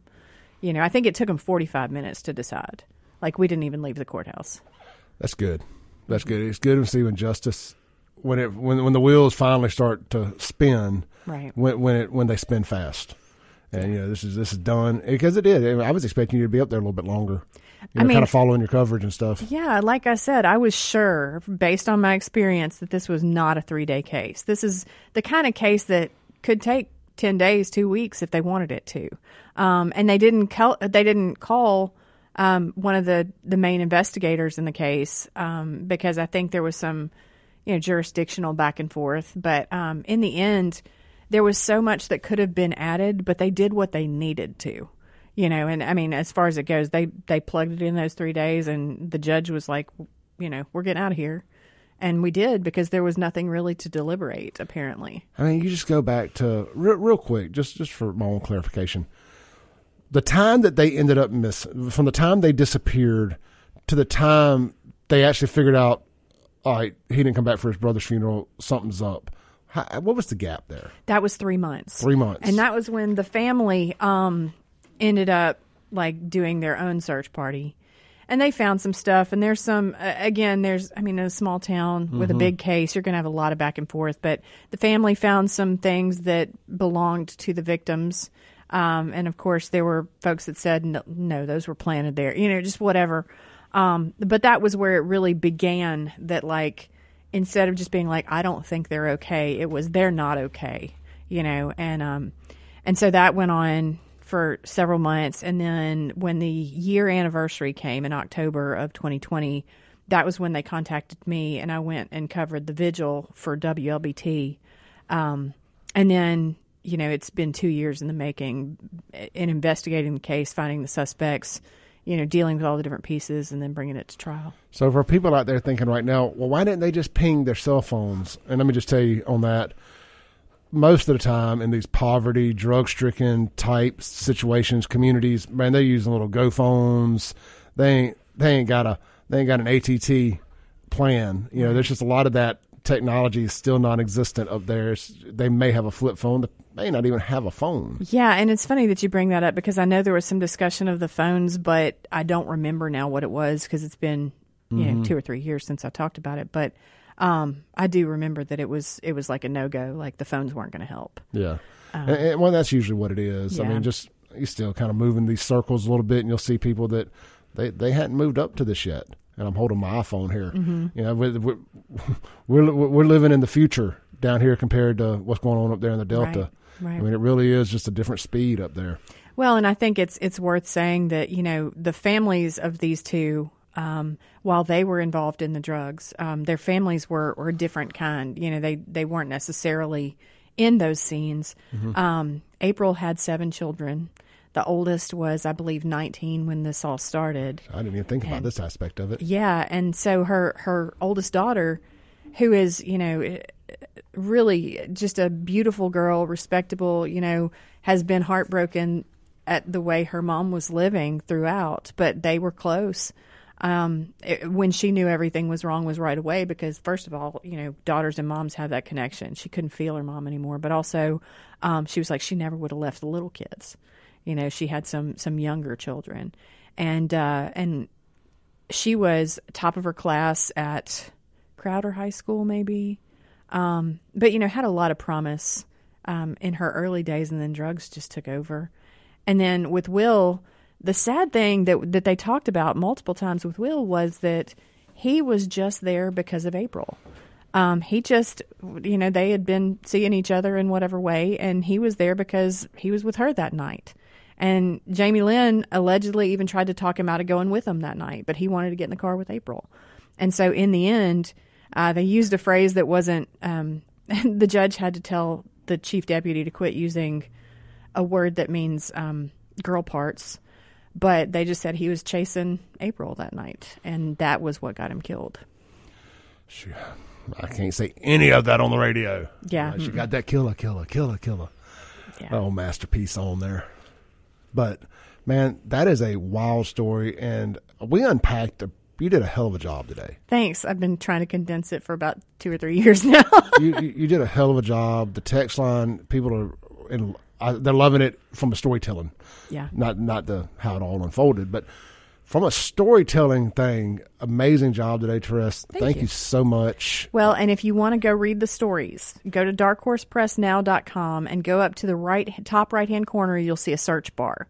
Type in Will Polk or April Jones, and it'll bring up all the stories we've had since Dark Horse Press started. Now, it did begin a little bit before we did, but there are links in those stories to the story I did at WLBT as well. I'm glad you said that, because I actually got on there yesterday trying to find the most recent story, and I could not find it on the homepage anywhere. I finally had to go back to your Facebook page, and that's the post I shared. Well, and unfortunately, that's something we want to address with our website, is that as we have more news, it cycles off that front page. Mm-hmm. So you have to use the search bar, but I would like to be able to do like a landing page for the major cases and stuff like that. Yeah. We're working on that. No doubt. Well, this was cool. Look, I know you got something you got to do. I would love to have you start coming back and doing the show a little bit more. I'm putting you on the spot here. Sure. People love it. I get asked about your episodes more than I get asked about my own. So open invitation anytime. Okay. I'll start pestering you about it, and we'll get you on here more. All right, we're going to take a break. Therese, tell everybody how they can find you. At darkhorsepressnow.com. We're also on Twitter, Facebook, and Instagram. But if you go to our website looking for these stories, you can either go straight to Google and put Dark Horse Press and then Google April Jones, Will Polk, or you can go to darkhorsepressnow.com and go to the search bar and put in one of their names, and you'll find it. And let me snitch on her a little bit here. Go follow Therese on TikTok. Oh, yeah. For great dating advice. That's where I go be a frustrated single girl. No news over there. It Right. is just frustrated single girl stuff, and she is hilarious. Thank you. She is hilarious. All right, we're going to take a break real quick. When we come back, we're going to peel back the onion, talk about some things, and have a good end of the show here. Therese, thank you. Yes, thank you. All right, we'll be right back. All right, bye-bye. To the Clay Edwards Show. We're live here in the Mac Hike of Flowwood Studios. This segment going to be brought to you by my good friends over at Lakeland Glass and Tint. Go see Jason Anderson and his team today and get your windows tinted, my friends. I just got them done in my Tahoe. I love it. Y'all know my eyes are a bit sensitive at my old age. I've complained about it at nauseum on this show. Driving out here in the morning times, and you bright Ford truck having folks with your bright headlights, your nuclear powered headlights getting behind me and just blinding me in 3 different mirrors, that is not a problem anymore. All I have to worry about is the ones coming at me. I can live with that. If I'm not getting it from 360 degrees, I'm good. Thanks to Lakeland Glass and Tint. They can get you taken care of, home, car, or business. And hey, what if you got a crack in your windshield? You got a crack right down the middle. That sun hits that crack right in your line of sight and magnifies it. Oh, anyway, go get your windshield replaced out there at Lakeland Glass and Tint on Lakeland Drive. Get your windows tinted at the Flowwood Drive location. I call it their campus. Super nice facility. They also do vehicle wraps. And I know we talk about that a lot on here because I think they're super cool.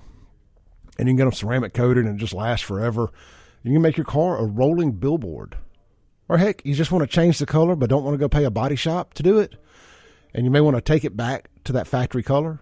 They got all these, flat colors and matte colors and stuff. Man, matte black looks so cool on a vehicle. But they have plenty of others to choose from as well. Anyway, they can design you something custom or just put you a plain color on there. Or heck, you got a wall in your business. You want to put your logo on, your menu on if you're a restaurant, whatever. They can do all that. So give them a shout, 601-946-1000, or check out LakelandGlassandTint.com. I love branding. So they just do such a good job of branding over there. I'm going to try to get Jason back on the show here soon. On Fridays, my goal is to try to interview entrepreneurs that I think are doing really cool stuff. And Jason is definitely one of the people I want to get back on here just to talk about what he's doing over there and what drives him. And just like we did the Testimonial Tuesdays where we talk to people who have beat their addictions, I want to talk to people who are successful in other lines of things too, because maybe one person out there hears something or is just missing that one little key to their success, and they hear something and it helps them get over the hump. I would love for the Clay Edwards Show to be a part of that. So we're going to start interviewing folks. I got a fella coming in this Friday. He just bought he just bought Battlefield Drag Strip out in Chunky, Mississippi. Moved his family here from Arizona. I think Garrett Rudd is his name. I'm not looking at it, and I apologize if I get it wrong there. And he's also the one facilitating bringing Hub City Drag Strip back in Hattiesburg.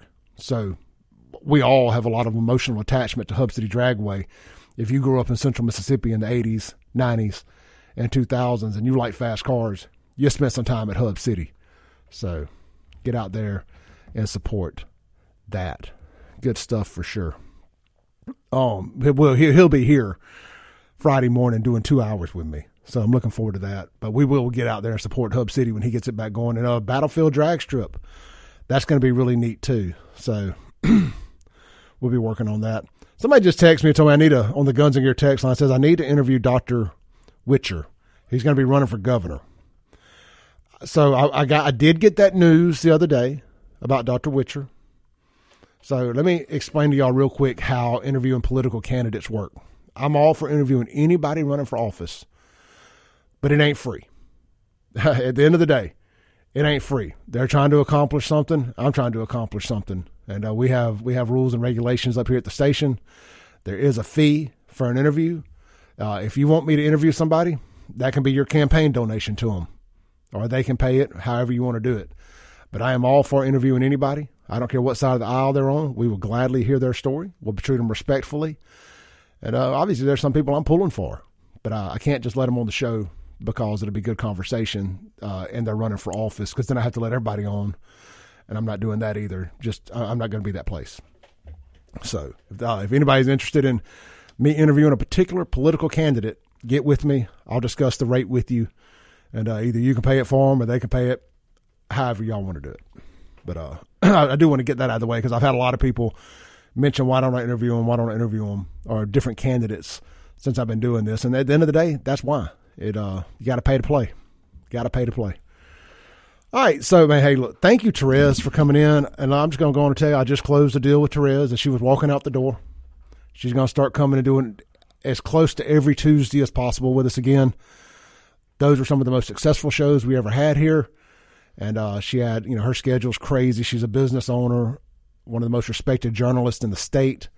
But I think she's going to come back and start doing 1 to 2 hours with me every Tuesday.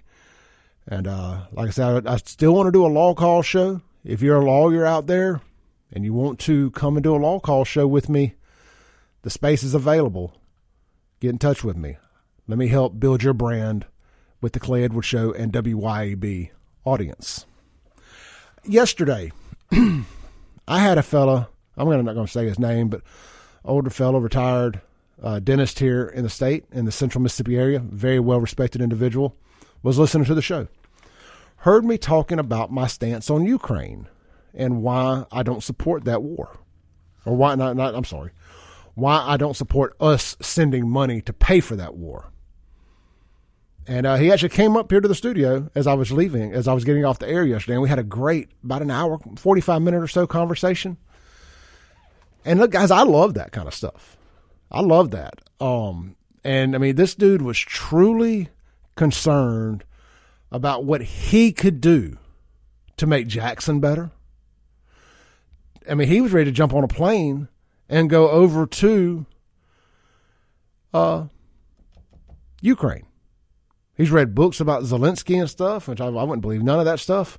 But this dude has a great heart, and he wants to give back, and he wants his legacy to be that he gave back and contributed, and actually tried to save Jackson. He said he changed churches back recently to a church he was going to because the pastor got on the TV and said they were going to start trying to save Jackson. And he was interested in how that was going to happen. So he started going back to church there. And he still doesn't know how they're going to do it, and neither do I. But great conversation. And if you're listening right now, sir, I just want to thank you for coming by yesterday. You really made my day. And it's nice to know there's people out there that put their money and their time where their mouth is. I had to put my mouth where my mouth is. This is my time. So it takes away from some of the other things that I wish I could do. But kudos to you for taking the time and resources to do what you do. You know, I talk about it a lot. I do not support foreign missionary work. I mean, to each their own. I'm not telling you you're wrong for doing it. Don't take this as an attack. I'm just saying that for me, like my ministry, if whatever you want to call it, my missionary is local. Like I want to see local do good. And it's not a knock against anything non-local or national or international. That's fine. I ain't hating. I'm just saying I want to see resources that I have control of take care of the people around me. Even as much as I despise what's going on in Jackson right now, I'd rather see water wells get built in Jackson than Ethiopia. But that's just me. My parents own a house in Jackson. Just went 10 days-ish without water again. You know, I'd like to see water wells built around here. I'd like to see that massive water well that Andy Gibson tapped into down at the fairgrounds distributed to all of the downtown business district and Fondren and Belhaven. Because those are the areas that are going to keep Jackson alive, whatever you want to call it, keep Jackson functioning, where the capital's at and all that. And I do think that's still a prediction of mine. I still think that this legislative session, if not this year, next year, they'll have to do something about making sure that they're tied into the water down there, because it's going to be a long time before the city of Jackson is they would put that money to use, that $600 million. They got to figure out how to steal as much of it as possible first. And then what's left is just going to do the bare minimum work. And, you know, you think about inflation and rise of everything costing more money and all that. Well, I know that's inflation.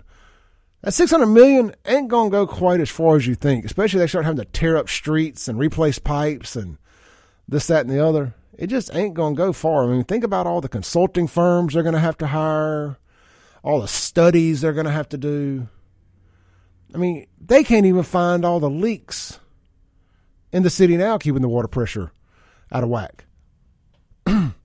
There was a fire hydrant that apparently had been running for about a year in a community here in Jackson somewhere last week. I should have paid more attention to the story when I saw it. There was a fire hydrant running for almost a year. Finally, the people that lived in the neighborhood cut it off. I mean, look, I don't know. I've never ran a water plant, but when you're telling me you got low water pressure issues, if you got a fire hydrant pouring water out for a year straight, that's probably going to affect the water pressure issue. Again, I just got a GED. What do I know? A couple years out at Hines. You know, again, I ain't ran a water facility, but neither has Chalkway. So we got something in common. Anyway, man, just complete crap show. Complete crap show. All right, look, I'm going to go ahead and take a little early break here, a couple minutes early, reset, come back. I got some more things I want to talk about. If y'all want to call in, you want to reset anything that we've talked about so far this morning, 601-879-0002. The Guns and Gear text line, 769-241-1944. I'm going to get to all of your texts. Y'all were blowing it up while I had Therese in here. She had to go. She had an appointment. But I will revisit your text, too. We'll be right back on 103.9 WYAB. Clay Edwards Show. It's hour number 3. We'll be doing 3 hours on Mondays and Tuesdays here on the Clay Edwards Show. We're live in the Mac Hike of Flowwood Studios. Real quick, man, happy birthday to my dad out there, Roy Bowles. Man, happy birthday. What are you, man, about 45? We about the same age now? Happy birthday to my dad. We all went out to a back porch, Saturday night, had a good time with the family. And so, happy birthday to my dad. If you see him today, let him know. Getting old, man. Getting old. I'm just messing with him. All right. So, one of the things we've talked about a lot on the show is, I tell you what, before we get to that, Derek is on hold. Let's get to Derek. Hey, Derek. Man, what's going on with you, brother? That was several segments ago about what I wanted to say, but I know you're on a roll. Well, I put you on hold, and I'll just be honest, I completely forgot. I looked down a couple minutes later, and you had hung up, so I do apologize. No problem. No, I just wanted to let me back on what you were saying earlier about what Therese was saying about the difference of, what they try to say you're not really Gen X. They try to call you a Zillennial. Yeah. Well, here's the thing. Back in our day, courtship was totally different. You didn't pull up to the yard and blow the horn, and all that nonsense. You came and knocked on the door, and you came in. And then you also, if you called, you acknowledged the parents first. In the Vietnamese community, it's a supreme insult to not acknowledge the father before you acknowledge anybody else in the house. And if you don't, nobody in the family is going to talk to you at all. No, yeah, look, man, I'm telling you, I specifically remember having to call, of course, anybody 40 or older, remembers, you called a girl's house or a boy's house or whatever, you got drilled by the parents first. Then you had to go over your whole pedigree. Exactly. And you may have to do that every time you call because it wasn't like everybody had caller ID either, so they had to figure out who it was and, Who was your folks? What family you come from? All that type of, I can remember all that. But Clay, I want to leave this with y'all. Okay, I wanted to tell two things real quick. I wanted to say when Therese was on. Well, back when I was growing up in the country and coming from a church going background, when a young lady asked you, if you were interested in a young lady and she asked you to come to a church program or a program, then you wonder why she didn't date you. That's because going to church was the date. That's it, brother. That's it. When she asked you to go to church, that was the date. Yeah, that's funny, man. I was listening to a little podcast thing on the way in this morning. It just kind of accidentally came on. I wasn't seeking it out, but it was talking about like red flags, things to avoid as far as like what kind of women and stuff to date. And it was like what they call bar stars and girls that are always going out dancing and stuff like that. And it's like, man, if all their pictures are them in a bar, or them drinking, or this, that, and the other, avoid that. And it just got me to thinking. It's like, well, when do girls? Do people still invite people to church for the first date, or is that if you only meet in church? Or those women that only take pictures with their tongues out and in seductive poses and just looking like a hot picking fool. Which brings me to my next point, Trey. Clay, you broke the man code on me, bro. I'm disappointed in you. What did I do? Just think about it. I ain't sure. Just think about it. You were sending you to your guns and gear text. Yeah, I'm having a brain fart here. I do so much. I do so much as the days go. I tend to forget what I do and don't do. I said, I can't believe you, dog. I said, you hurt me there, bro. You hurt me. Well, I'm about to tell you, you're going to laugh when you see it. All right, shoot it to me. Yeah, man. Have a good one. All right, you too. See you later. Bye. I'll keep y'all posted on what my man code violation was there. I am a little curious. So, I posted something this morning on my Facebook. Well, I tell you what, I want to do the Kratom stuff. I've had this saved to talk about for 2 days. We're going to do this. This is from over the weekend on WLBT. State representatives working to get Kratom off the shelves in Mississippi. I appreciate everybody messaging me and stuff, asking me like about the different brands, the different strains, and all that, and kind of what I like, and so on and so forth. And if anybody has any questions about it, don't hesitate to reach out to me. I'll tell you what I know. I ain't encouraging anybody to just randomly start doing it unless you want to. You're an adult. You can do whatever you want. That's what I believe in. So it says Pine Belt, Mississippi, WDAM, Kratom and tenepatine. I think I'm saying anyway, what's that? Kratom could find itself off the shelves in Mississippi. State Representative Donnie Scoggins, y'all remember that name, is working to pass House Bill 364, making both it illegal to sell and, let me see here, making it illegal to sell. I'm sorry, I was reading it wrong. House Bill 364, making it Schedule 1 and making it illegal to sell. Yeah, let's make it a Schedule 1 narcotic. That makes sense. Once it's illegal to sell, then hopefully we can get it off of the gas store shelves and make it a whole lot harder to get, said Scoggins. Many people in Jones County, including Anne Marie Brom, have strong feelings against kratom due to personal experiences. The effects of kratom will forever affect me, and I will never take it, said Brom. Brom said her husband killed himself after taking a significant amount of kratom. Anytime I go into a store and see a big glass case of kratom, I just want to smash the glass, said Brom. Local officials said that the negative side effects have no bounds. Some say the worst part is the addictiveness. It's extremely addictive, says Scoggins. It's got the same qualities as an opioid does. While others think the availability is a big issue, it's a sleeping terror in our communities that is readily accessible, said Jeton Stevens, director of Dying to Live. Some people claim to experience positive side effects from kratom. A lot of patients say that it's helped them, Scoggins says.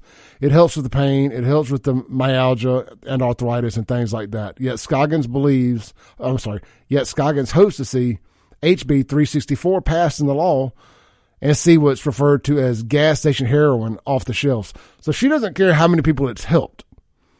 All she's worried about is her husband was on this when he died. I bet you $1 bazillion kratom did not kill her husband. It sounds like he may have killed himself in this. That is my guess. Because there's only one reported true kratom death in America. And I'm guessing this ain't it. So let's see everybody else suffer because her husband was probably dealing with a bunch of other things and just so happened to have some kratom. HB 364 will face the Drug Policy Committee next week. If approved, it will have to be passed through the House and Senate before ending up on the governor's desk for signature. I highly recommend calling your local representative and letting them know that you don't want this nonsense passed. At the end of the day, you do not want it passed. Don't let the loud minority of people who have stories like this speak for everybody. I mean, I have sympathy for people. Of course I have sympathy for people. I have sympathy for addicts. Occasionally I do a whole show about with people in here giving their testimonies. I clearly have sympathy for addicts. I consider myself a recovered addict. But I also do not believe that addiction is a disease. I know that's an unpopular opinion in the addiction world. I do not believe addiction is a disease. Oh, well, Clay, you can get a disease from it. You can get a disease from addiction. Right? Is sex a disease? You can get diseases from sex. Is that a disease? Same thing. It's all about personal choices and personal responsibility. Addiction is not a disease. It is a choice. I don't care what anybody says. You'll never change my mind on that. Ever. Do I have sympathy for you and the struggles and all that? I absolutely do. But I do not believe addiction is a disease. All right. Let's hit the Guns and Gear text line up and see what we got going on there. A lot of texts from during the show. A lot of y'all wanted to see that picture of them folks. So I did send it. I got a picture of that girl from when she first went to jail and what she looks like now. I mean, she gained 100 pounds. And she had on orange in both shirts. So I call her the Great Jack-o'-lantern. She's wearing orange in both photos. And she go back to be wearing an orange jumpsuit. So I hope orange is her color. Maybe she's just trying to get used to it. Let's see here. Rick says, can't fix Jackson until you realize the path we are on is a race to the bottom. Let's see here. Unknown Texture says, if you believe kratom should be left alone, how do you feel about weed? I think weed should be left alone too. Weed should be legalized. I ain't got no problem with any of it. I really don't. I thought they should legalize what they call recreational adult use on marijuana. We have got to quit trying to legislate morality or whatever you want to call it. Sometimes you just got to let people figure out if they do or don't want something. You just think everybody's going to turn into a dope head if you give them the opportunity? I don't. I don't. I just, I find it odd, man. I do. I find it odd that people think that if you remove something from a shelf, that it's going to make it harder to get. It's just going to make it illegal to get. I mean, look at marijuana, for instance. Man, I know more people on my phone that smoke marijuana than drink beer. And it ain't legal yet. So you're not gonna prohibition anything into out of existence. You're just not going to do it. Every time they try that, Mike Madison talked about it a lot when he had a show. It's called the Iron Law of Prohibition. All they're going to do is take a smaller, stronger substance and replace it with whatever you're outlawing. For example, the opioid crisis. That's why we had the fentanyl crisis now. It's super, super small and it's super, super powerful. So we need to get, you try to eliminate pain pills. Okay, too many people strung out on pain pills. And now you got this one thing here, this kratom, that people swear by, that are coming off addiction from pain pills, generally created by their pharmaceutical doctors, writing medicines to them. Most people didn't go out into the street and just start smoking heroin and become an opioid addict. Most people were written prescriptions by their doctors and turned into and created an opioid addiction. Then they finally find something that's not your Suboxones and all this big pharma nonsense to get off of this addiction, to break this addiction. They find this kratom stuff. And because that's how you know something works, because they want to outlaw it. That's how I know it works. That's how I tried it in the first place was, the DA wants to outlaw this. This must actually work. And I'd be dang if it didn't. It actually worked with no side effects. Didn't make me feel high. Didn't make me feel crazy. Didn't kill me. Didn't do anything but take care of the few little things that I was dealing with. So, but that's how they work. You got a bunch of people who don't never do it, trying to tell everybody else what they're supposed to do. Let's see here. Same person that texted about the weed question says, natural ways are better than pharmaceutical. It's all about the money. Absolutely. Let's take a call here. Hey, caller, you're on there. Yes, sir. How you doing? Is this Mr. Edwards? Yes. Yes, sir. My name, you can call me Freeman. I was just calling to comment on your kratom comment. Yeah, come on, brother. I agree with you completely. I actually have a sister-in-law that is a heroin addict that got on the Suboxone clinic and then has tried to get herself off the Suboxone clinic, and it is 10 times worse, the withdrawals, and double the length that it takes. And I myself use kratom. I got bad sick because I got hurt. The VA missed my broke rib and collarbone, and I was taking ibuprofen, and it caused me to get stomach ulcers. And I still kept working. I use kratom to get through that because it doesn't, once you figure out your own dosage of what you need, there is no side effects. There is nothing, but it allows you to have your energy. It allows you to move and work throughout the pain.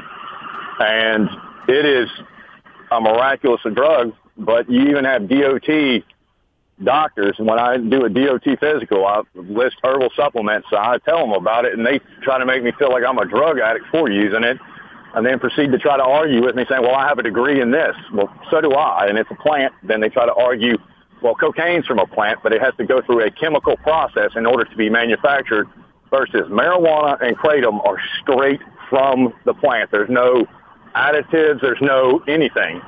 And the issue I've come to realize is that a lot of them, I heard Allison Noe yesterday, I know her personally, great woman, and she's not going to tell you anything that she doesn't know and hasn't done her due diligence.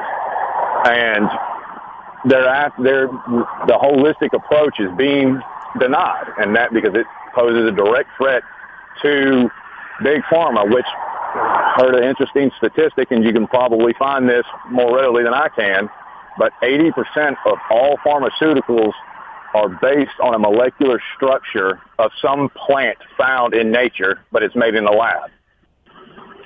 Incredible, brother. Incredible. Hey, great phone call. I got to take my break. Please start calling the show more, man. You really brought it this morning. I appreciate it. All right. Thank you, sir. You have a good one and keep up the fight, Mr. Edwards. You have a good one. You too, free man. Appreciate you. Great call there, man. A little loud in the background, but I'll take that. All right.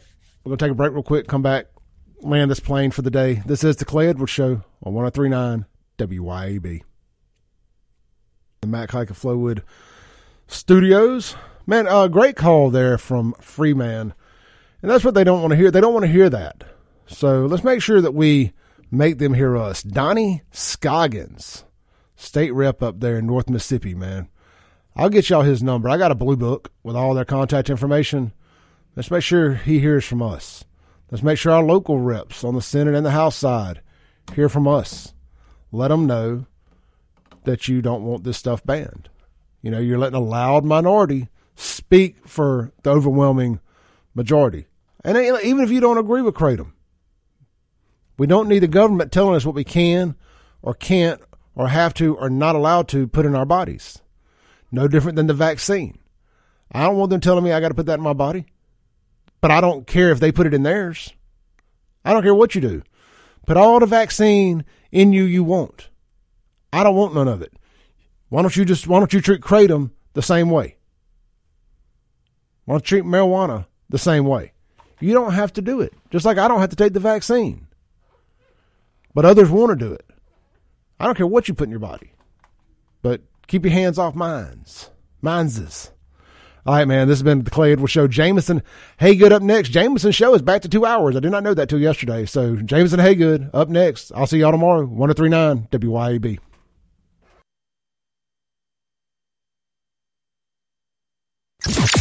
Thanks for listening. Tune in tomorrow at 7 a.m. as the Clay Edwards Show discusses all that is going on in and around the city of Jackson. This concludes our broadcast day. Right here on 103.9 WYAB.